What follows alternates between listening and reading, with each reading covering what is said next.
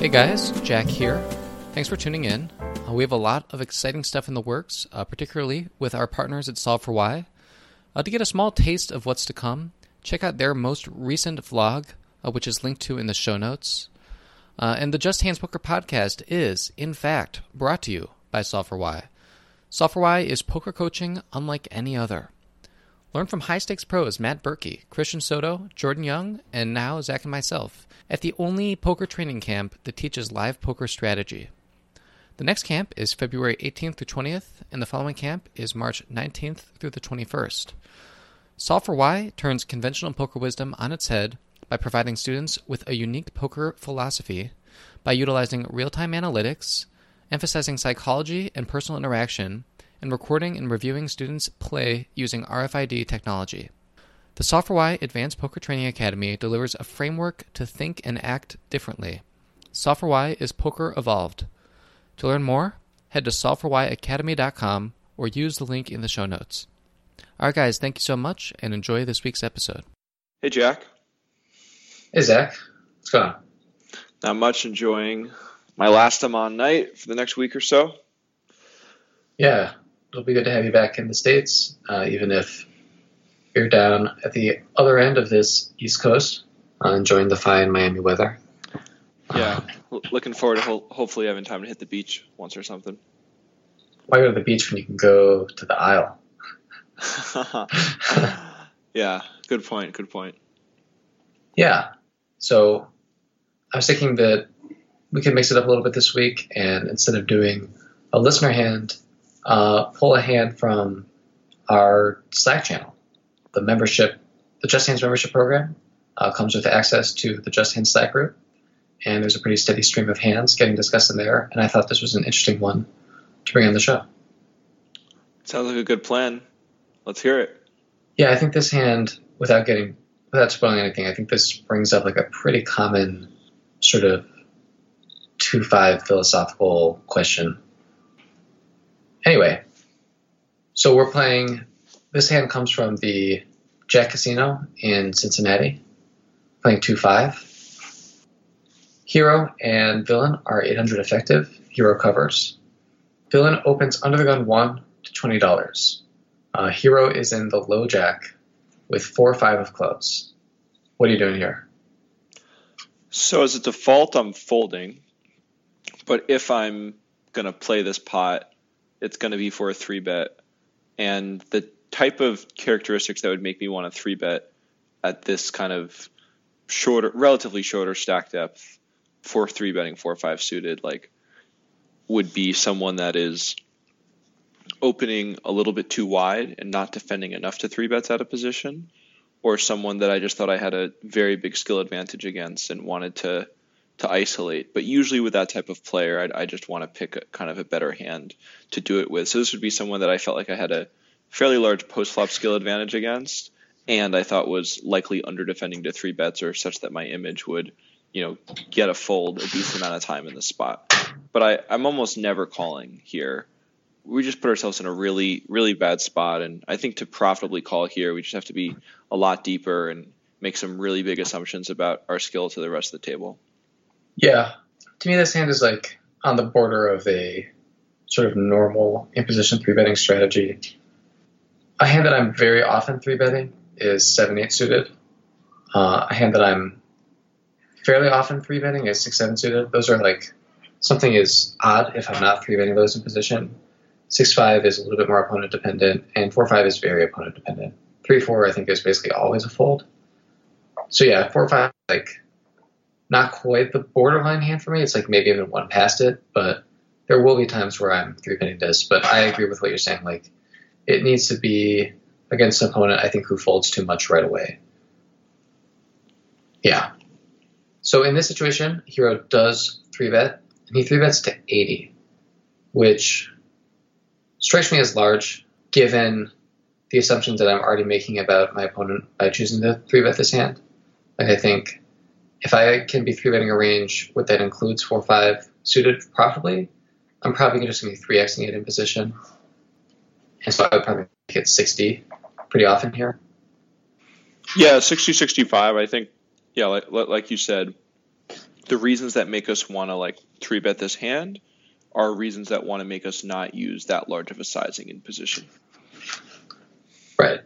Normally, if I'm using a sizing that large, it'll be I have a more merged range that still might include hands like 7-8 suited because those just play really well as a 3-bet, but it'll be a slightly more merged range that wouldn't include 4-5 suited, and it would be taking advantage of my opponent probably calling too much and then folding too much post flop. Yeah. If I were including 4-5, I would be expecting to get more folds pre-flop and could get away with smaller sizing. So yeah, I'd like to add one caveat, just that. So 7-8 suited is a hand that we're almost always going to play and almost always going to play as a 3-bet. I don't know as much about low jack, but definitely in the hijack and the cutoff for sure. But if our 3-betting range is always like ace-5 suited, ace-4 suited, 7-8 suited, 6-7 suited, well then we don't have great board coverage. So you do want to be 3-betting a lot of hands a small percentage of the time to have board coverage and to make yourself tricky to play against thinking opponents that you play with on a very regular basis and people that observe this. So that should apply to very, very few situations that the vast majority of people listening to this are playing when they're at, their normal casino playing a 2-5 game. But just a little caveat to give our Slack member some slack. Yeah, cut him some slack here. As most of you are probably predicting, this hand did not end pre-flop. Under the gun, one does call, and so we're heads up to a flop with about 160 after the rake, and we have 4-5 of clubs, and the flop comes queen, deuce, 3, rainbow, which I would say is a very favorable flop for our hand. Quite.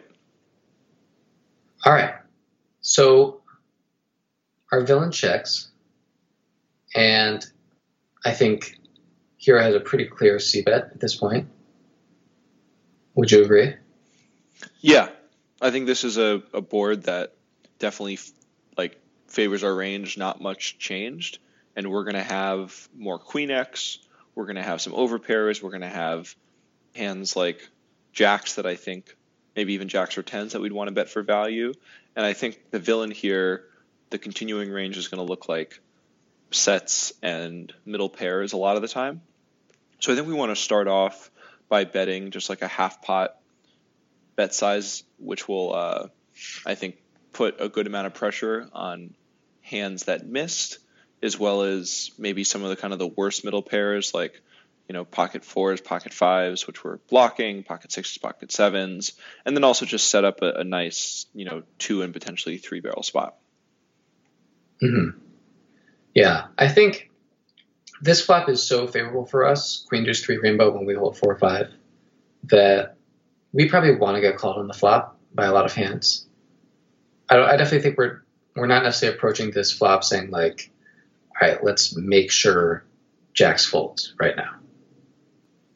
A hand that I think we would be fairly happy to see fold would be ace king, since that's ahead of us. Well, actually, that we do have we have a gin card against ace king, so any ace high that calls is actually pretty favorable. So yeah, I would say actually, I'm going to revise that. Basically, anything our opponent has that he would realistically fold to a bet here, I think we would rather have him call. And so I'm definitely going to be sizing half pot over here, as you alluded to. I think, yeah, in my mind, I was thinking, okay, ace king, ace comes gin card, but I wasn't thinking about potentially the other ace highs. And maybe this is actually a good spot to size a little bit more down and almost ensure a call from hands like pocket 6s or ace jack off, in which we can be very confident that on most turn cards to even a half pot bet, they would likely fold. So I'm actually going to revise and say, let's go down a little bit more just so we can kind of, I don't want to say value target, but we've talked about this a little bit on the show, but like kind of value bluff target where we want calls from hands because we just think we have such a high chance exploitatively of getting them to fold on a later street. Yeah, and the other thing is there's really no card we aren't going to be able to barrel. That's another huge thing. Like a queen, I really think we can barrel a queen, and basically everything else is obviously we can barrel. I think the one, if we're going to size down with the intention of getting called by some ace highs, I would like to check back Oh, wait, sorry. Yeah, we hit a straight then. So never mind. We want to get stacks in against our pairs of aces. My bad. Yeah. Oh yeah. Yeah, I think if we had a hand like 5-6, let's say, and we were still very confident in like that we could get ace highs to fold on the turn, and that they're not going to make an ace that often, I would say betting something like, so our hero does bet 65, which I think is a great sizing, and I think you could bet that with 6-5, bet 65 and 6-5, and it would be a solid play. But then I agree, I would probably check back on an ace, just because I think if we're going to be trying to induce calls from ace high, then we can't necessarily just like go ham when the ace comes. With 4-5, it's a different story. It is, clearly. yeah. And then just to add one more thing to that is like, if this opponent holds even a hand as strong as like pocket nines or pocket tens, if we bet a queen high flop, check back an ace, and then bet half pot on even like a blank on the river, that's gonna look pretty strong in a 3-bet pot against a hand like pocket nines, and I think we'll have a very difficult time calling. So the reason I suggested it while I was forgetting about the straight was just that I think our ability to bluff on the river is just very, very good.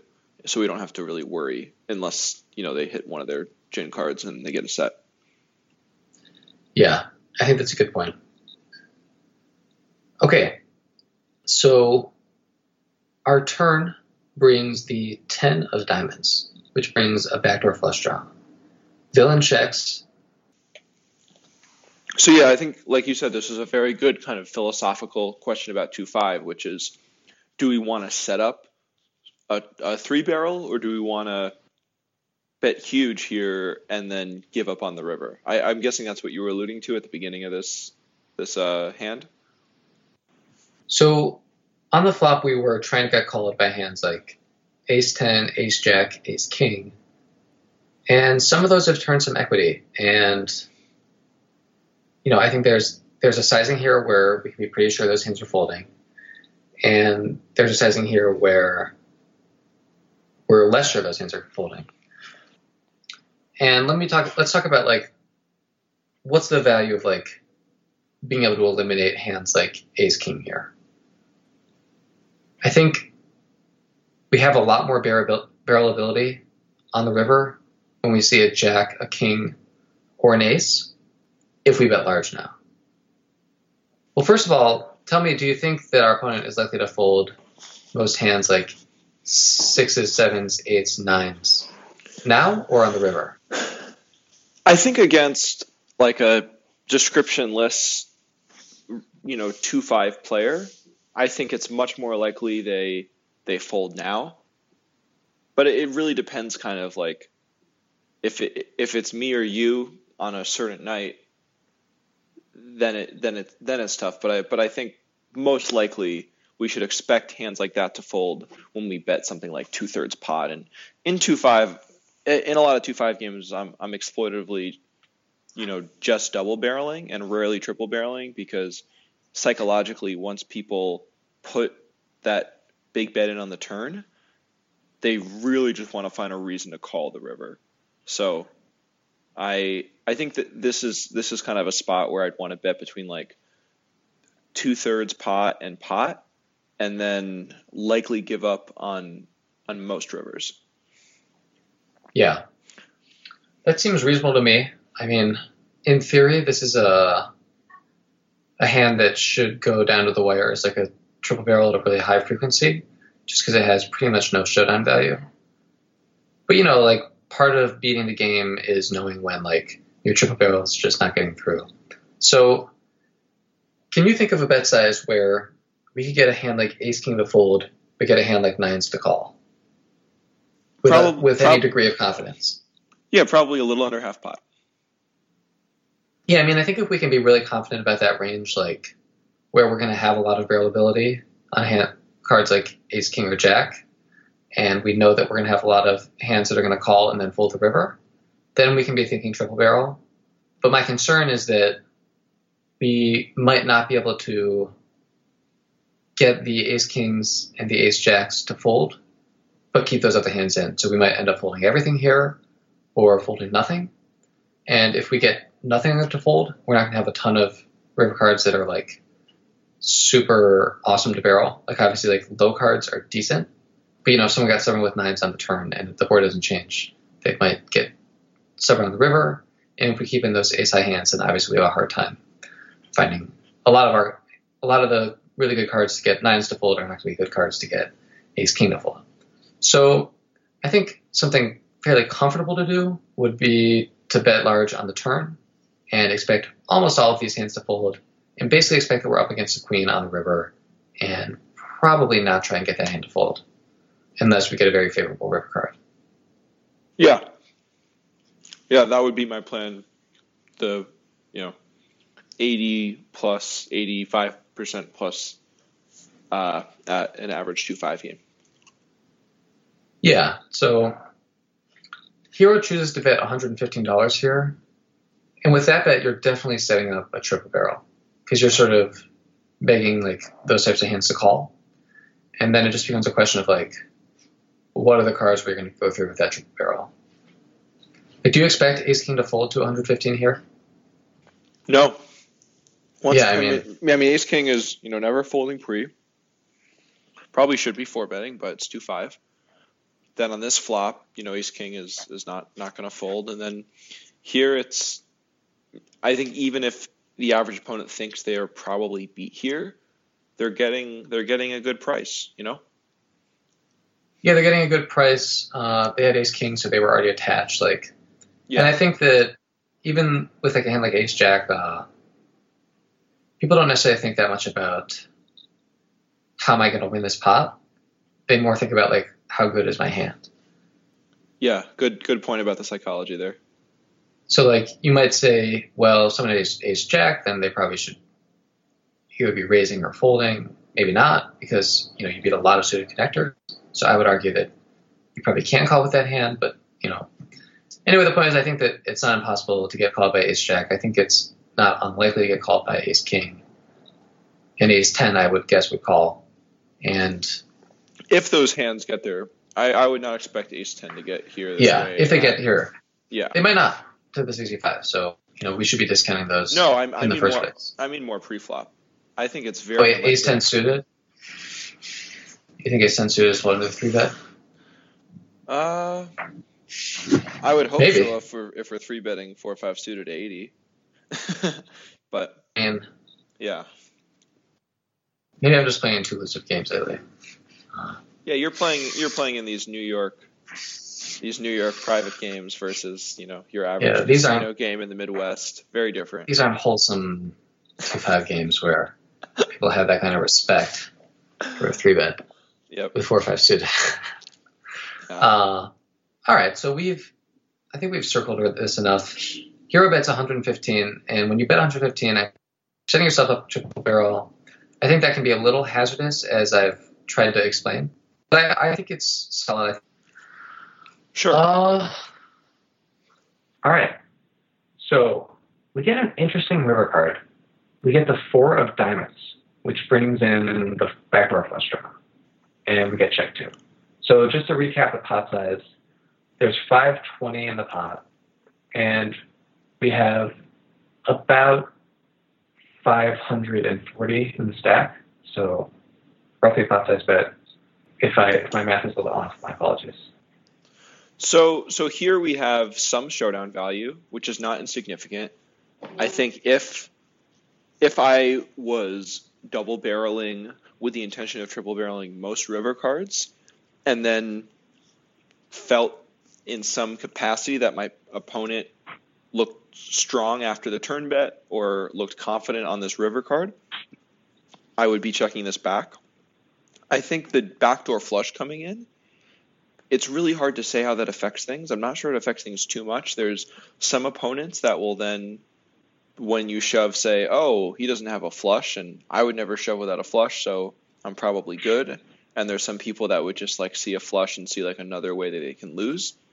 I think the latter is probably a little bit more common, but not substantially enough to really alter things. So I think we probably still have a profitable triple barrel here, but given our turn sizing, I think Yeah, I'm not really sure. I'm probably triple barreling, but it's definitely close. What are your thoughts, Jack? Yeah, it's a weird turn card for like a lot of reasons. It becomes very opponent dependent, like how you're going to play this turn card, because it's just going to mean really different things to a lot of people.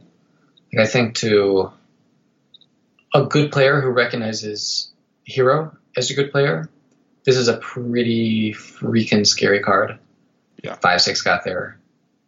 Ace-5 got there. And Backdoor flush any draws backdoor flush draw got there. So it's like now all of a sudden your range is super strong.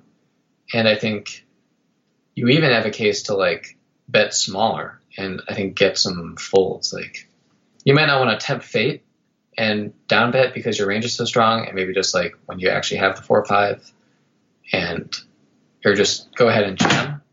But I think like this is a card where against a very good player, I might be able to get them to fold a hand like King Queen.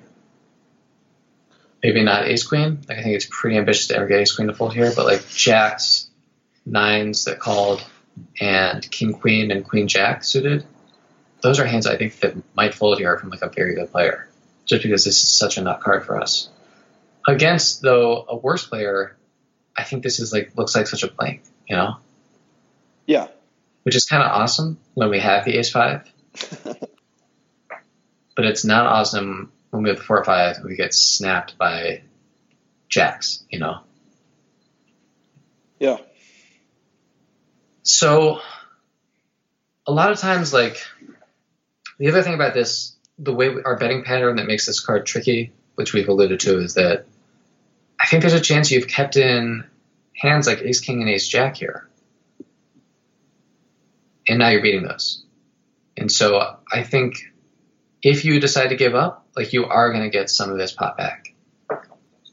And so our bluff has to be successful, so to put this in perspective, like the EV of checking back is positive, you know. At worst, it's 0. At worst, we are literally always beat. Our opponent has no hand in his range that we are ahead of, and every time we check back, we lose. And in that case, the EV of checking would be 0. But probably since I think Ace King and Ace Jack are possible, plus like who the fuck knows like what this guy have. Like there's it's not unreasonable to think that there are other hands that we're beating here other than Ace King and Ace Jack. But I think those are the most likely by far. Anyway, if we do just check back, I think we win enough of the time where our check back is like fairly high EV. Like maybe we get, the pot is 520 now, maybe we get $75 or $85 back on average. So now when you're bluffing, like if we make a pot size bet here, which is roughly like what it would be, we need that bet to get through about 50% of the time in order to break even on that bet. So that gives you a sense of if we're going to get $100 back on average just by checking, then that kind of gives you a sense of like the threshold we need to reach to be triple barreling here. And I think most people don't think about a triple barrel like that. They don't think about, you don't think about like the margins like that. Yeah, I mean, that's the good news when we pick up showdown value on the river, is that the EV of checking back is almost certainly positive based on our analysis that some ace highs would stay in based on the size of the turn bet. So the question here is, and I guess this is a good time to kind of do a little breakdown of, how many middle pairs, how many ace highs, how many queen X does the villain have here. Just off the top of my head. So let's think of combos of pocket 4s through pocket jacks. There's only going to be, one combo of 4s and 5s. And then we got... 4s also isn't folding. My bad. Well, yeah, okay. One. Let's forget about 4s. Let's start with 6s, because I think 5s and 4s are somewhat likely to fold pre-flop. Sure. So let's look at a really optimistic scenario here and say that, or at least for the triple barrel, and that villain has 6s through, I think we should say 6s through queens, we can ignore ace king and ace jack. Let's say he has ace 10 and he would fold. And let's say he doesn't ever fold a king queen, ace queen, or queen jack suited. So let's look at the scenario where he folds he has a lot of things that aren't a queen, but never folds a queen. Or a set, obviously.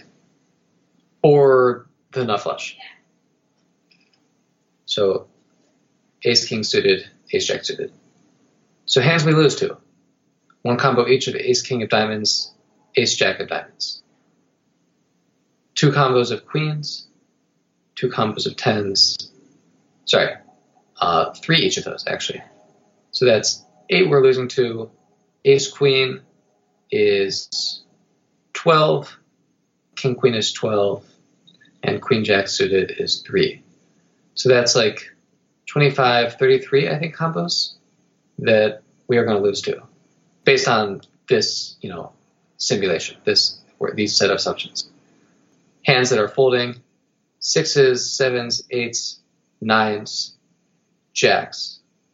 That is 30 combos. And then ace 10 suited, so that's 30 combos, so 33. So if that scratch math might be a little off, but what we amounted to is that there are exactly 33 combos that we'll call, 33 combos that will fold. And then there's obviously some combos that would fold, but that we already beat. So yeah, you're making a good case to check back here. Yeah, but I think here's why I think it's a good case to check back. Do I think 6s and 7s are likely? No. Do I think ace king of diamonds is super likely? No, I think that hand raises the turn at some frequency. Do I think queens are super likely? No, I think that hand 4-bets at some frequency. But I do think they're possible. I think tens are possible. I think aces and kings are possible. I think queen jack suited is possible. I think king queen and ace queen are both very likely. So the point is, I think for this to be a profitable triple barrel, we need to be relatively sure that we can get some queen X to fold. That's kind of where I'm landing in this analysis, is this decision, even though we down bet and kept our opponent's range wide, because we have this showdown value, the situation now really hinges on whether we think queens are likely to fold. And so I'll leave it up to our hero to make that decision.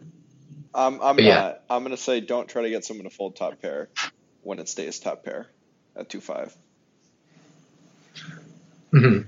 And yeah, so spoiler, our hero does jam, and we don't know what villain had, but I'll tell you what hero wrote about the spot. He says, I think I put weak queens and one pair of hands in a very tough spot. I'm basically saying I have ace 5, 6, 7 of diamonds, thin value ace queen, of which I have all combos, and with my image at the table, I'm often able to get 3 streets with aces, kings, queens, ace king of diamonds, king jack of diamonds, etc., etc. So I guess ace jack of diamonds too. The queen is a diamond, so not king queen of diamonds, obviously. So yeah, you are repping something, and I think you could also include 5, 6 here.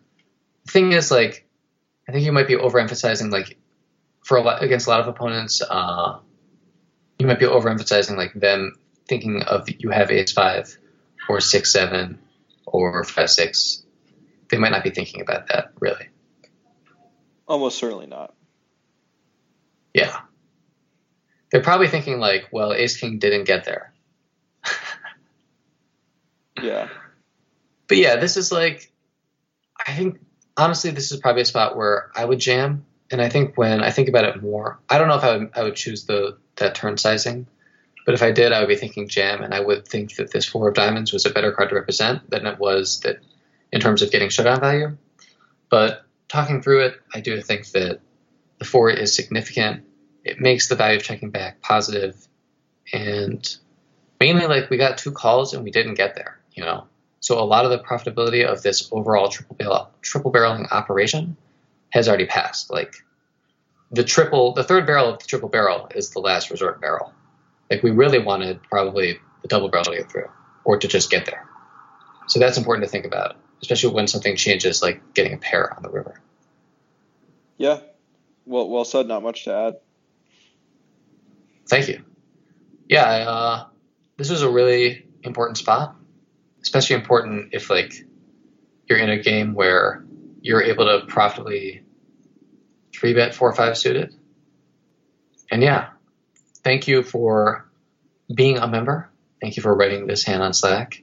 Thank you for letting us share it on the podcast. And hopefully we'll see some more of you guys doing the membership in the Slack group, posting hands. Look forward to seeing you there.